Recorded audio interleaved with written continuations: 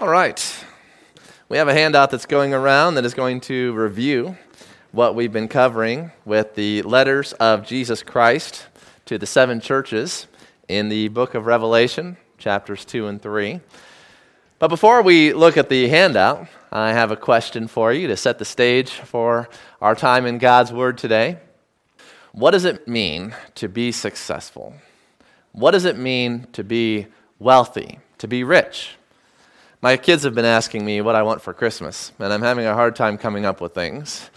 Seems like if I want something, I just go get it. And I have everything that I could want, and so it's hard to know what to get somebody like that. And I imagine that a lot of you are in a similar position. If somebody asks you what you want for Christmas, you think, well, I want peace in my family. I want spiritual growth in our loved ones. I want Christ to come back. There are things that we want, things that we need, but they're not necessarily the things that you go to the store and buy. Most of us have what we want in that regard. So this morning we're going to be taking a look in Revelation chapter 3 and the last of the 7 letters to the church in Laodicea, a church that was wealthy in this world, that was successful, that had everything that they could want, much like the American church. But we find out that that's not really what it means to be wealthy. That's not really what it means to be rich and to be successful, and that appearances can be deceiving. And that it's easy for us who have much to become spiritually complacent and to be comfortable with our situation in this world, in this life, instead of recognizing how tenuous everything is that we have in this life and where our true treasure is supposed to lie. Do not be deceived by the deceitfulness of riches. Your insurance company, your retirement plan, your bank account, your home, all of the goods that you have accumulated over the years. There's no security found in these things, and that's a message that comes to us not only in Revelation chapter 3, but throughout all of Scripture. And so we have a lot of Scripture to look forward to this morning. As we look into the last church, the church at Laodicea, we find out that this is a church where faith, hope, and love, the 3 great cardinal virtues that Jesus Christ has been looking for in his churches, have all gone missing. The church in Laodicea, while by all outward appearances doing well, is actually doing miserably. And we find that the harshest words are reserved for this last church in the circuit. As the postal route goes around and each messenger carries a copy of the book of Revelation to the 7 churches, we come around to Laodicea. And before we read the text, I want you to take a look at the handout that I gave you, which reviews what we've been covering here. The 7 churches, Ephesus, Smyrna, Pergamum, Thyatira, Sardis, Philadelphia, and Laodicea, you see on the map, there's a road that travels around to all 7 of those churches. John, living on the Isle of Patmos, somewhere right around here off the map, sends it by the messengers, starting with Ephesus and then going around to Laodicea.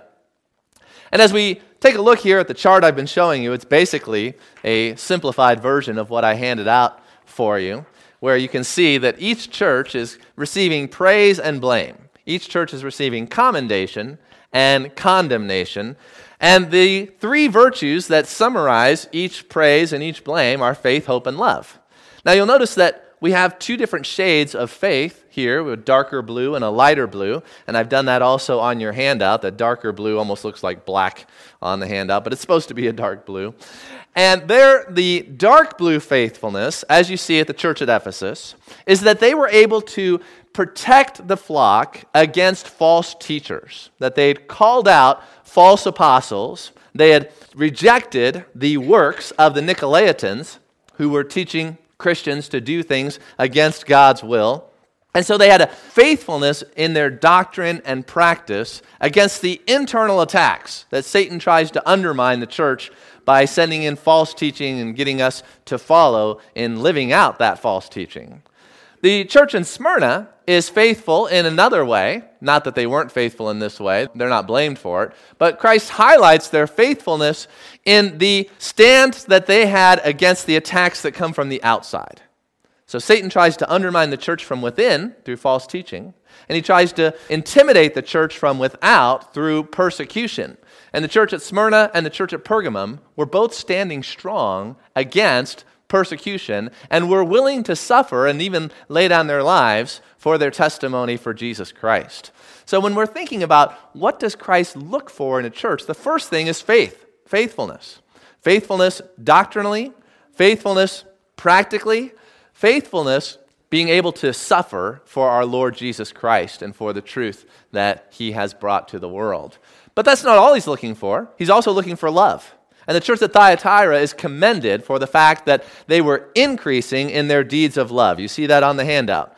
Greater works than at first. And love is not measured by profession of love. Love is measured by deeds of love. When people are going through marital problems, they might say how much they love the other person. They might tell other people, I've done so much to love this person.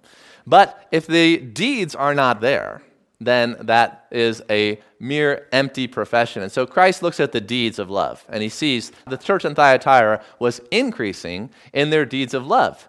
Now, this is the opposite problem in Ephesus. Ephesus was decreasing in their works of love, and Thyatira also had the opposite weakness of the strength of Ephesus, that they were not standing strong against false teachers. And so you see that these two are often difficult to maintain, both of those at the same time in a church. Increasing in deeds of love, while at the same time being faithful to the Lord. And then, not only is God looking for faith and love, but he's also looking for hope, the third great cardinal virtue. Sardis was a church without hope. Philadelphia was the church of good hope. And Laodicea, sadly, is the church that is not commended for anything like the church at Sardis, and who is missing all vital elements of Christian life. They're missing faith, hope, and love, but they don't even know it. So let's take a look then at Revelation chapter 3. Read the text together. You follow along in your Bibles as I read it out loud, starting in verse 14. To the angel of the church in Laodicea, write, the words of the Amen, the faithful and true witness, the beginning of God's creation. I know your works. You are neither cold nor hot. Would that you were either cold or hot. So because you are lukewarm, and neither hot nor cold, I will spit you out of my mouth. For you say, I am rich, I have prospered, and I need nothing, not realizing that you are wretched, pitiable, poor, blind, and naked. I counsel you to buy from me gold refined by fire, so that you may be rich, and white garments, so that you may clothe yourself, and the shame of your nakedness may not be seen, and salve to anoint your eyes, so that you may see. Those whom I love, I reprove and discipline. So be zealous and repent. Behold, I stand at the door and knock. If anyone hears my voice and opens the door, I will come into him and eat with him, and he with me. The one who conquers, I will grant him to sit with me on my throne, as I also conquered and sat down with my Father on his throne. He who has an ear, let him hear what the Spirit says to the churches. May we have an ear to hear what the Spirit says to the churches today. Some difficult words, some hard words here from the Lord Jesus Christ to the church at Laodicea. Here are the ruins of Laodicea. We have an Ephesus gate up here in the corner. You see the remnants of a Roman road. You see part of an aqueduct here. And then I think this was the amphitheater that was there in Laodicea. The city is gone, and there's no city there currently. Laodicea has become infamous in church history. That what may have had, the church that may have had a good reputation in the first century, because of this message of rebuke from the Lord Jesus Christ that has been inscripturated, now throughout church history, whenever anyone talks about a Laodicean church or the church at Laodicea, you think of a church that is lukewarm, a church that is self-satisfied and self-deceived, a church that is lacking in spiritual riches and spiritual vision, a church that is pitiable and poor and wretched. this church has forever been stamped by the words of the Lord Jesus Christ in a way that was quite contrary to what most people would have thought about the church at the time. Things are often not as they appear to be. And it's not human evaluation that matters. It's God's evaluation. It's the words of the Lord Jesus Christ that will forever stamp you and your reputation for the ages of the ages to come. What does it matter if people think that you are a wonderful Christian now, if when you stand before Christ, he says you were a worthless, useless servant? It's his evaluation that matters, not the people who are around you. And how foolish we are to live for image that we present before people, instead of living for reality before the Lord Jesus Christ. Not only can the Lord Jesus Christ forever stamp a church with shame, but he can also take away the shame and create honor for a people who were dishonored. Think about how the parable of the Good Samaritan has forever changed the associations that we have with the word Samaritan. The Samaritans who were hated, the Samaritans who were outcasts, half-breeds, and yet one parable from the Lord Jesus Christ has forever changed how we view that word. And so one word from the Lord Jesus Christ has forever changed how we view Laodicea. Very powerful are the words of Jesus Christ. Now, this church was in a city that was very prosperous. It was in the Lycus River Valley, a commercial center.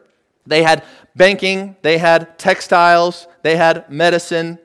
They were in a tri-city area that included Colossae and Laodicea and Hierapolis. Colossae has a letter written to it, although it was the smallest of these three cities. Laodicea only has this letter in the New Testament, although they are mentioned in the letter to the church at Ephesus. And it was the leading city of these three, the most wealthy, the most prosperous. In fact, there had been an earthquake in the city of Laodicea that had done a lot of damage, a lot of destruction in AD 60.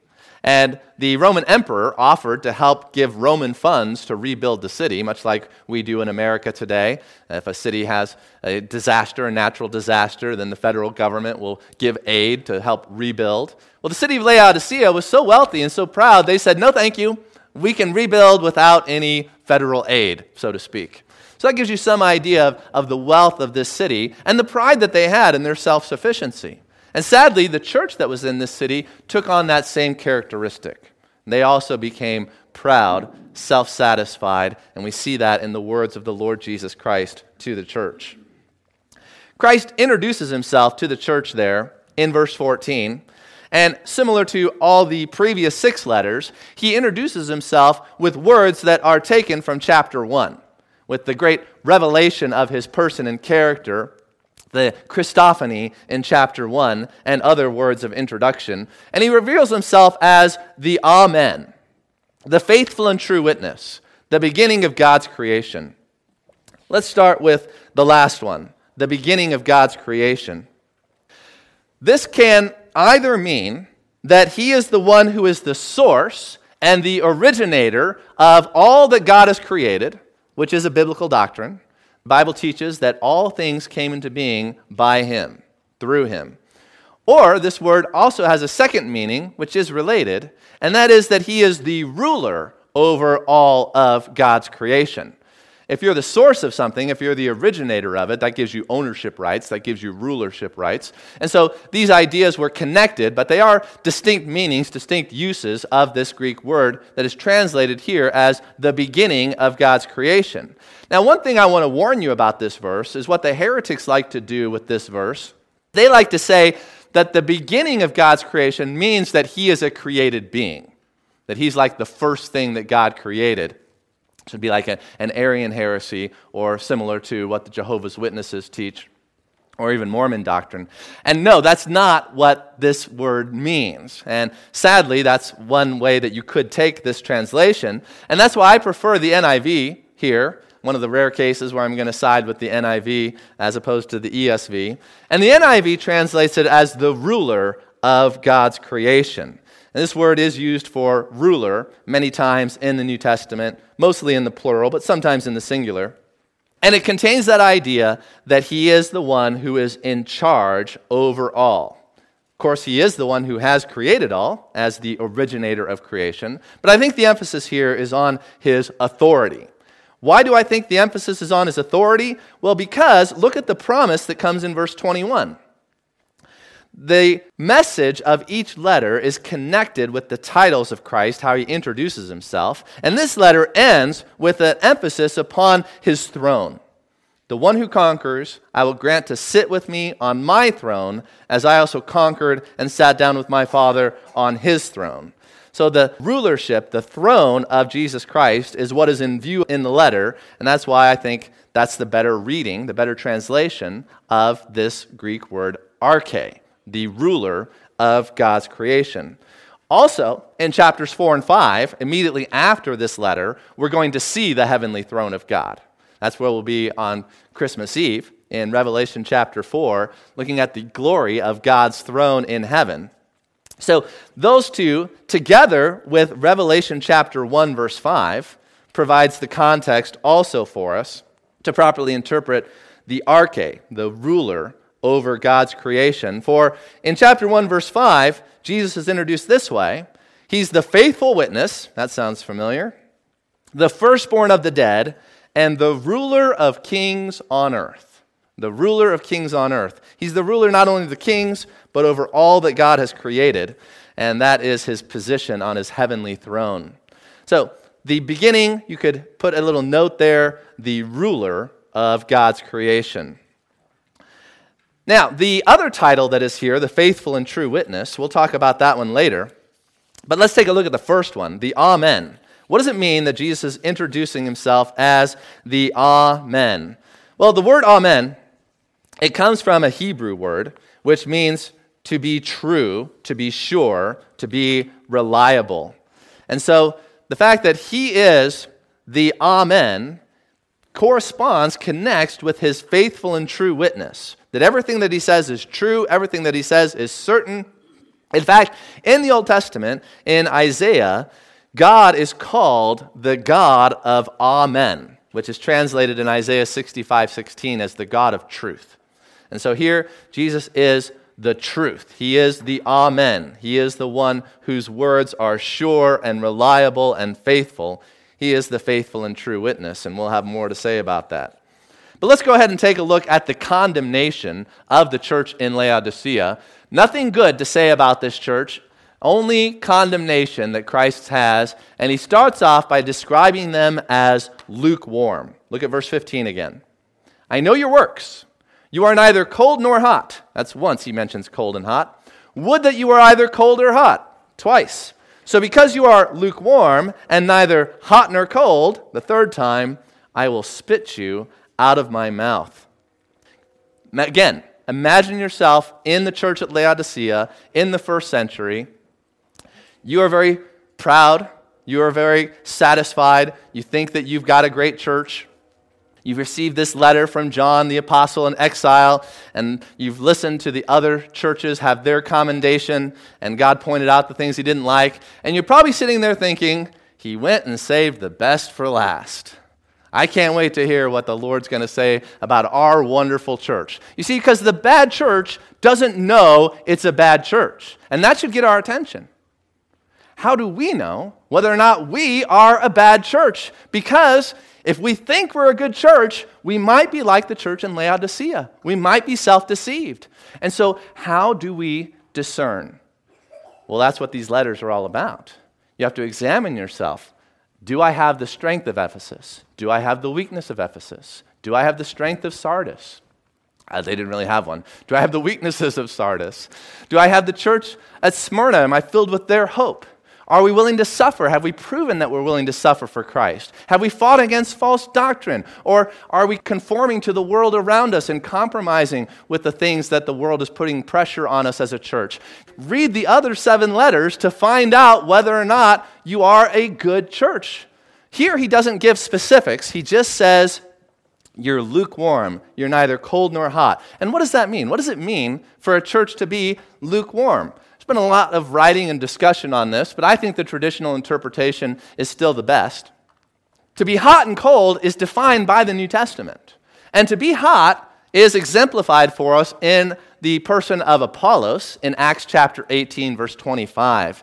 There you read about a man who had been instructed in the way of the Lord and who was fervent in spirit and was therefore speaking and teaching accurately the things concerning Jesus. That word fervent is actually the word for hot.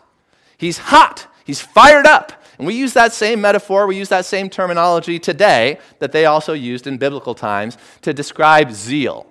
Zeal for the Lord is being on fire for the Lord, being hot. Also, another example is in Romans chapter 12, verse 11, where the whole church is exhorted to be not lagging behind in diligence. You know, some of us are extremely good examples of diligence in serving the Lord. Others of us tend to lag behind a little bit. And if you find yourself lagging behind in diligence, you need to step it up. You need to fire up your fervor for the Lord and get hot, get on fire. You don't have to do my good works. I don't have to do your good works. You don't have to live up to some socially constructed idea of what it means to serve the Lord. You got to read the New Testament, obey the commands that Jesus Christ gives to you, and do the good works that he lays out before you. And be hot about it. You know, I came across a note and a letter in my office this week, and I saw it, and I thought, you know what? I need to write that guy a letter. And so, am I going to be hot and fervent and do that good work? Or am I going to put it to the side and say, I'll get to it some other time? So you see, we all have good works to do, and you just got to be ready to do the good works. Fired up. Be the husband that God wants you to be. Be the father that God wants you to be. Be the light at work that God wants you to be. Be the son or the daughter that God wants you to be. The brother or the sister. Be the church member. Use your spiritual gift. You don't have to do my ministry. Do your ministry. Just be fired up and do what God has in front of you. And if there's things in your life that are crowding out those good works because you enjoy them, get rid of them so that you can do the good works that God has given you to do. That's what it means to be hot. But then what does it mean to be cold? To be cold is exemplified in Matthew chapter 24, verse 12, when Jesus said, during the time of the coming great tribulation, lawlessness is going to be increased. And as lawlessness increases and everyone is treating others badly, most people's love is going to grow cold. And so to be cold is to have no love in your heart and in your life. Now, this raises the question, and this is why there's been so much written and discussed about lukewarmness here in the church in Laodicea, is the question is, how can cold be better than lukewarm? You know, if hot is good and cold is bad, you'd think lukewarm would be at least better than cold. But Jesus doesn't seem to indicate that. He says that I would that you were either cold or hot, but because you are lukewarm, I will spit you out of my mouth. And so, how is it that lukewarm is worse than being cold? Well, I think it goes like this. The lukewarm church actually does more damage to the cause of Christ than the cold church. The cold church is the church that is openly heretical, the church that attacks the truth, attacks the Bible, and you know where they stand. They are opposite the Lord Jesus Christ. But the lukewarm church, it pretends to love Christ. It gives an image to the community that it's Christian, while its deeds are not Christian. It's conformed to the world. It's allowed false teaching to make it just like the cultural morality around it. It's no longer looking forward in hope to the second coming of Christ, but it's just settled in and getting their best life now. And that church makes Christ look bad. They misrepresent him to the world. And misrepresenting Christ is repulsive to Christ. It's repugnant to Christ. It's better to be hostile towards Christ and be openly against him than to pretend like you're representing Christ and giving the world a false idea about who Christ is. I think that's the right understanding of why lukewarm is worse than cold in this context. Many churches around us are in this state.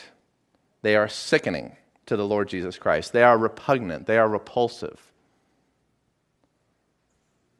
Yet, he still loves them. As we become more like Christ, we also should be repulsed by what repulses him. We should be sickened by what sickens him. And a church like this is sickening. Yet, it's possible to find something to be repulsive, to find someone to be repulsive, and to still love them. And that's the way we know whether or not we are Christ-like. Are you repulsed by what Christ is repulsed by? And yet, are you able to love the way that Christ is able to love? You see, the church in Ephesus, they were repulsed by churches like this. They got rid of the Nicolaitans. They tested the false apostles. They're like, no, we don't want anything to do with that. But their love was growing cold. And so we must love with the same love that the Lord Jesus Christ has, while also hating what the Lord Jesus Christ hates. And he hates this lukewarmness, and we should hate it. But we also need to love those who are lukewarm the way that he loves them. So we have the startling condemnation of the church where Christ tells them the truth about themselves in contrast to their own view. Notice verse 17 again.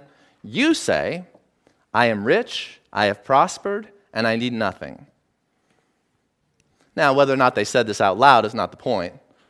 The point is, this is how they perceive themselves. This is their idea of their status as a church. They think that they have prospered. They think that they have everything. But they don't. Turn with me to 1 Timothy chapter 6, verse 10. 1 Timothy chapter 6, verses 9 and 10. How is it that a church can be so self-deceived? How is it a church can be so unaware of their own spiritual status?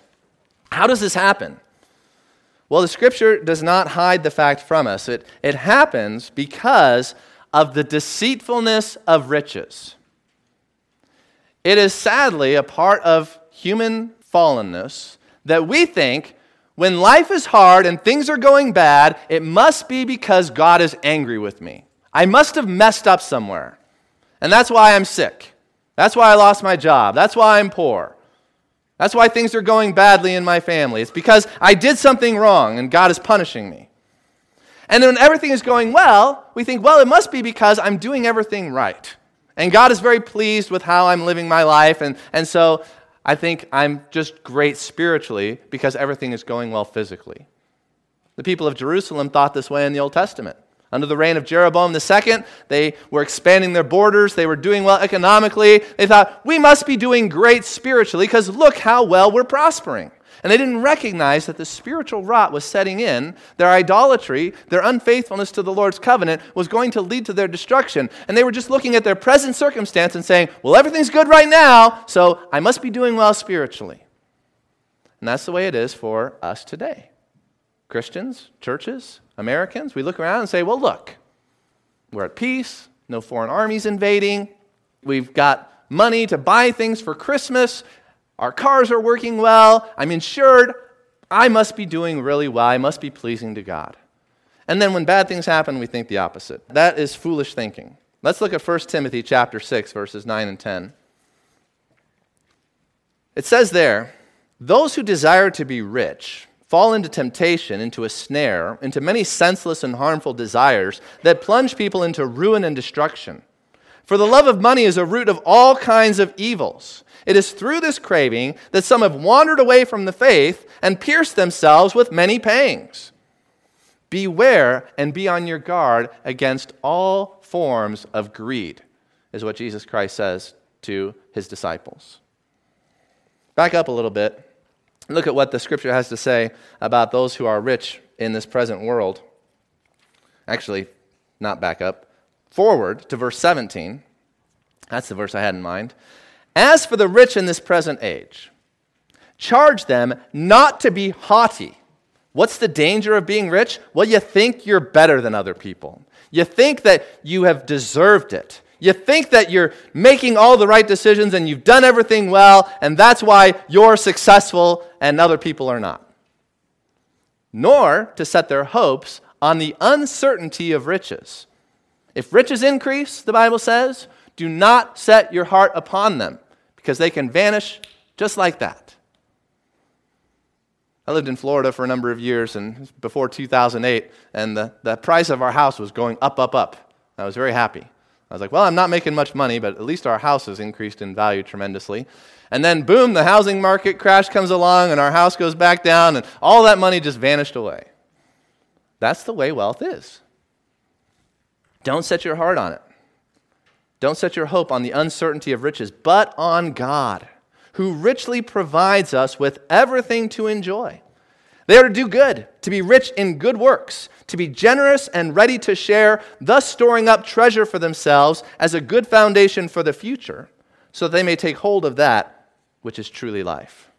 Rich in good works, take hold of that which is truly life. See this throughout Scripture, this emphasis, this warning about the deceitfulness of riches, how we start to set our hope on it, how we start to confuse good times with good spiritual standing before God, and we must never make that mistake that the church in Laodicea was making. It caused them to become the lukewarm church. The lukewarm church is a church that is rich as far as the world goes, and yet poor in God's sight. Christ says to the church back in Revelation chapter 3, in contrast to your view that you are rich and have prospered and need nothing, according to my view, you don't know it, but I know it. You are wretched. You are pitiable. You are poor, blind, and naked. How many of the people in America, middle class, upper class, who think they're doing well, who think that God must be pretty pleased with them because they're healthy, they're happy, they've got what they want, they've achieved goals? How many of them, in the eyes of Christ, are wretched and poor and miserable and blind and naked? See the world with Christ's eyes. That's what we need to learn to do. See ourselves with Christ's eyes first and foremost. What does it mean to be rich and yet poor? This word for wretched is used in Romans 7:24, where Paul describes the spiritual condition of a man apart from the power and grace of God's Holy Spirit at work in us, that we are all wretched men, and that we must be set free from this body of death by the power of God's Holy Spirit. The flesh profits nothing. It is the Spirit that gives life, life indeed. And so without the Spirit of God filling us, we are all wretched. In 1 Corinthians chapter 15, verse 19, Paul uses this word pitied, when he says, if we have hoped in Christ in this life only, we are of all men most to be pitied. This is the opposite, see? If we have hope in Christ in this life only, well then we're pretty miserable, because if you follow Christ, you're going to be persecuted, you're going to be poor. And that's a pitiful condition. But if you compromise with the world, you can look like you are doing well, but according to Christ, you're actually pitied. See, these who have nothing in this world would be pitied if there was no future life. But those who have everything in this world have nothing, because they're not laying up treasure in the future life, in the coming of Jesus Christ. They're living for this life only. They are earth dwellers. And those are the ones who are truly pitiable. God turns things upside down. Come with me to Matthew chapter 5, verses 3 through 12. Now, the Bible doesn't say that you can't own a home or own a car or have insurance or a retirement account or any of those things. You can have those things. But the Bible says you can't set your hope on them. And the Bible says that you have to be generous and ready to share and be rich in good works. It's very important that your possessions do not possess you, but that you are possessed by Jesus Christ. Here in Matthew 5, we see this great contrast in the Sermon on the Mount, the Beatitudes, where Christ turns the world on its head. He says, "Blessed are the poor in spirit, for theirs is the kingdom of heaven. Blessed are those who mourn, for they shall be comforted. Blessed are the meek, for they shall inherit the earth. Blessed are those who hunger and thirst for righteousness, for they shall be satisfied. Blessed are the merciful, for they shall receive mercy. Blessed are the pure in heart, for they shall see God. Blessed are the peacemakers, for they shall be called sons of God. Blessed are those who are persecuted for righteousness' sake, for theirs is the kingdom of heaven. Blessed are you, when others revile you and persecute you, and utter all kinds of evil against you falsely on my account. Rejoice and be glad, for your reward is great in heaven, for so they persecuted the prophets who were before you." Are you one of the blessed? Or are you like the Laodicean church? Also, you see here 1 Corinthians chapter 4. I told you, the Bible talks about this everywhere. Turn over to 1 Corinthians chapter 4, verses 8 through 13. This is particularly a New Testament doctrine. You see, I'm not going a lot to the Old Testament. And in 1 Corinthians chapter 4, verses 8 through 13, you have this emphasis once again where Paul has to rebuke the church at Corinth. The church at Corinth is also a church that has a connotation for spiritual problems. And their letters reveal that their church was probably very much like the Laodicean church. The Corinthian church and the Laodicean church seem to parallel one another, and you see that very strongly here in the words of the Holy Spirit through the Apostle Paul to the church at Corinth, 1 Corinthians 4, verse 8. Already you have all you want. Already you have become rich. Without us you have become kings. And would that you did reign, so that we might share the rule with you. For I think that God has exhibited us apostles as last of all, like men sentenced to death, because we have become a spectacle to the world, to angels, and to men. We are fools for Christ's sake, but you are wise in Christ. We are weak, but you are strong. You are held in honor, but we in disrepute. To the present hour we hunger and thirst. We are poorly dressed and buffeted and homeless, and we labor, working with our own hands. When reviled, we bless. When persecuted, we endure. When slandered, we entreat. We have become and are still like the scum of the world, the refuse of all things. I do not write these things to make you ashamed, but to admonish you as my beloved children. Sense the same Spirit speaking through Paul that is speaking in the book of Revelation. Have an ear to hear what the Spirit says to the churches. Last week, the Ellis family was here. And what we just read is basically their life. Poor, persecuted, dishonored, misunderstood, beaten, rejected, and yet they're making many people rich. And you don't have to be a missionary to Africa in order to be able to live this kind of life. Just do the good works that God has put in front of you. Be the light in your family, in your neighborhood, at your workplace, at your school.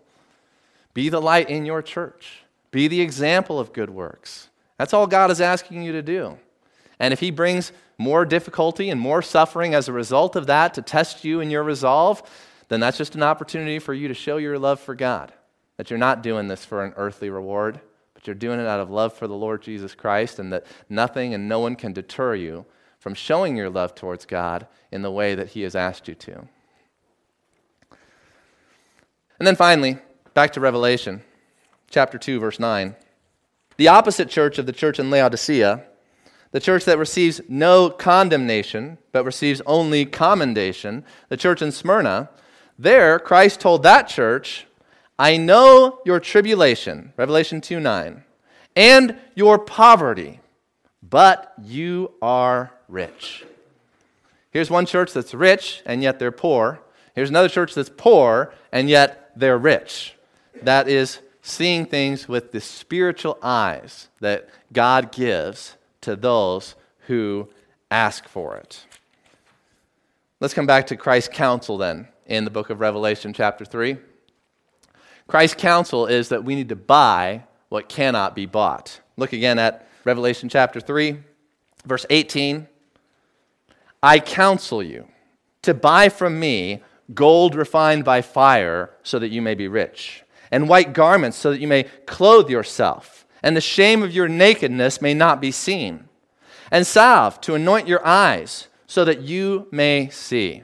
Notice the last three in the list, poor, blind, and naked at the end of verse 17. You see that? Poor, blind, and naked.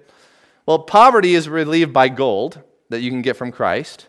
Blindness is healed by this eye salve so that you may see. And the nakedness is covered by the white garments. And where do we get these things? Where do we get the goods that can solve our spiritual problems? Only one source, only one outlet. Jesus has a monopoly on spiritual goods. And you got to go to His store. You got to go and stand in His line to get from Him the things that only He is able to give. And that's why it says, buy from me. But when He says buy from me, He's referring to an Old Testament prophet, Isaiah chapter 55. Let's go back and take a look at Isaiah chapter 55, verses 1 through 3. How do you buy things from Jesus Christ? I know how to buy things from Walmart. I know how to buy things from Amazon. How do I buy things from Jesus Christ? We'll come back to Isaiah 55.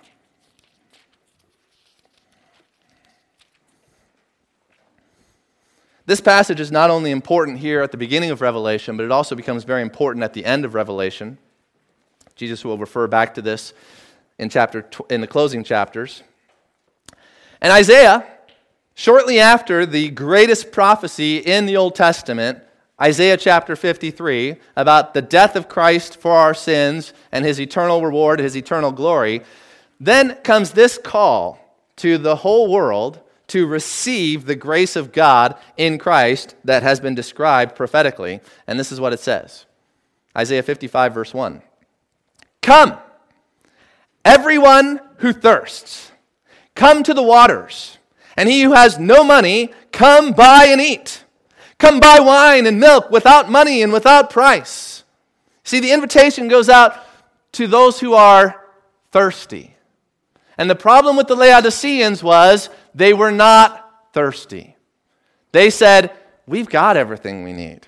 Just like when my kids come to me and ask me, what do you want for Christmas, Dad? And it's like, well, I have everything I need. I don't know. I just want you to get along with each other.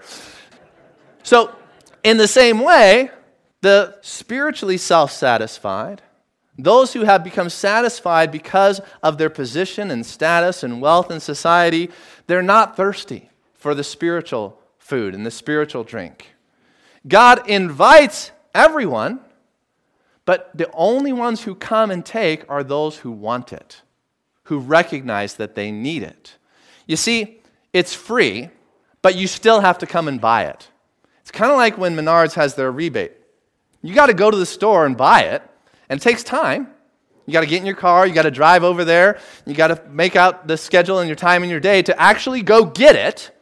And then you send in the rebate and you end up getting it for free, but you still had to do something. And that's the way it is with receiving the spiritual goods that Jesus Christ has to offer to you. The grace of God, it cannot be earned. It cannot be bought the way we earn and buy everything else. But God has given us a heavenly rebate so that anyone who wants to, anyone who comes can have it. But you got to come and you got to receive. You have to ask. You have to value it. That's all. There's an opportunity cost that's involved. In order to go to Christ, in order to receive the spiritual riches that he has to give, the opportunity cost is you're not going to go to the world. You're not going to go to the flesh. You're not going to go to the devil to get what he has to offer, what they have to offer, what your flesh craves, but instead of going there, you go to Christ. That's why it says in the next verse, verse 2, why do you spend your money for that which is not bread, and your labor for that which does not satisfy? God sees everyone lined up at the store of the world, lined up at the store of the flesh, lined up at the store of the devil, and trying to pay with their own works, with what they can do, with what they can accomplish, for bread that doesn't satisfy. And God is calling out to everyone who's standing in that line saying, why are you doing that? Come, receive the water of life freely and without cost. Instead of standing in that line, give up on that and go the other way. That's the counsel that Jesus Christ gives to the church in Laodicea. That's what it means to buy what cannot be bought. Now, continuing the text, let's take a look at the three things that we're supposed to buy from Christ. We're supposed to buy gold refined by fire, white garments, and number 3, salve to anoint your eyes.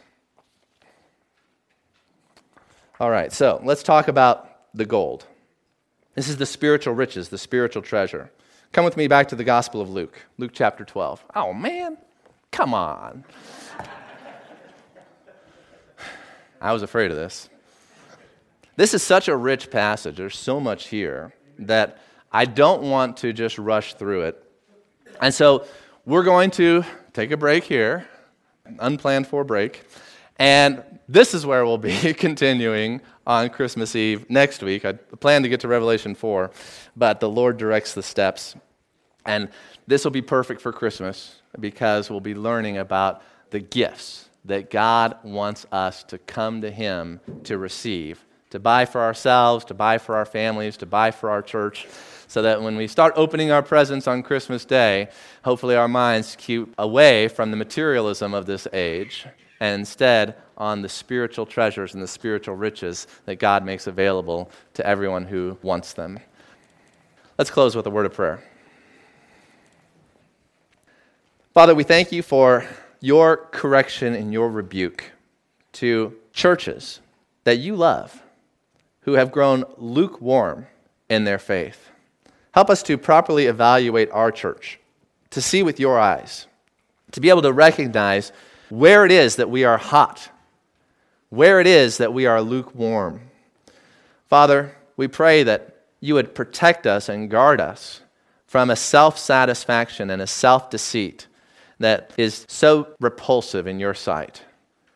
And Lord, may we also love Christians around us if they're in churches that are lukewarm, that do not have that burning love, that fervent hope, and that strong faith that is able to stand when it's tested, that we would reprove them and rebuke them with the same heart of love that we see in Jesus Christ, for the good of our neighbor, and for our Christ-likeness, and for your pleasure. Do that work in our hearts. May we become more Christ-like as a result of this time that we've spent listening to his words. Amen.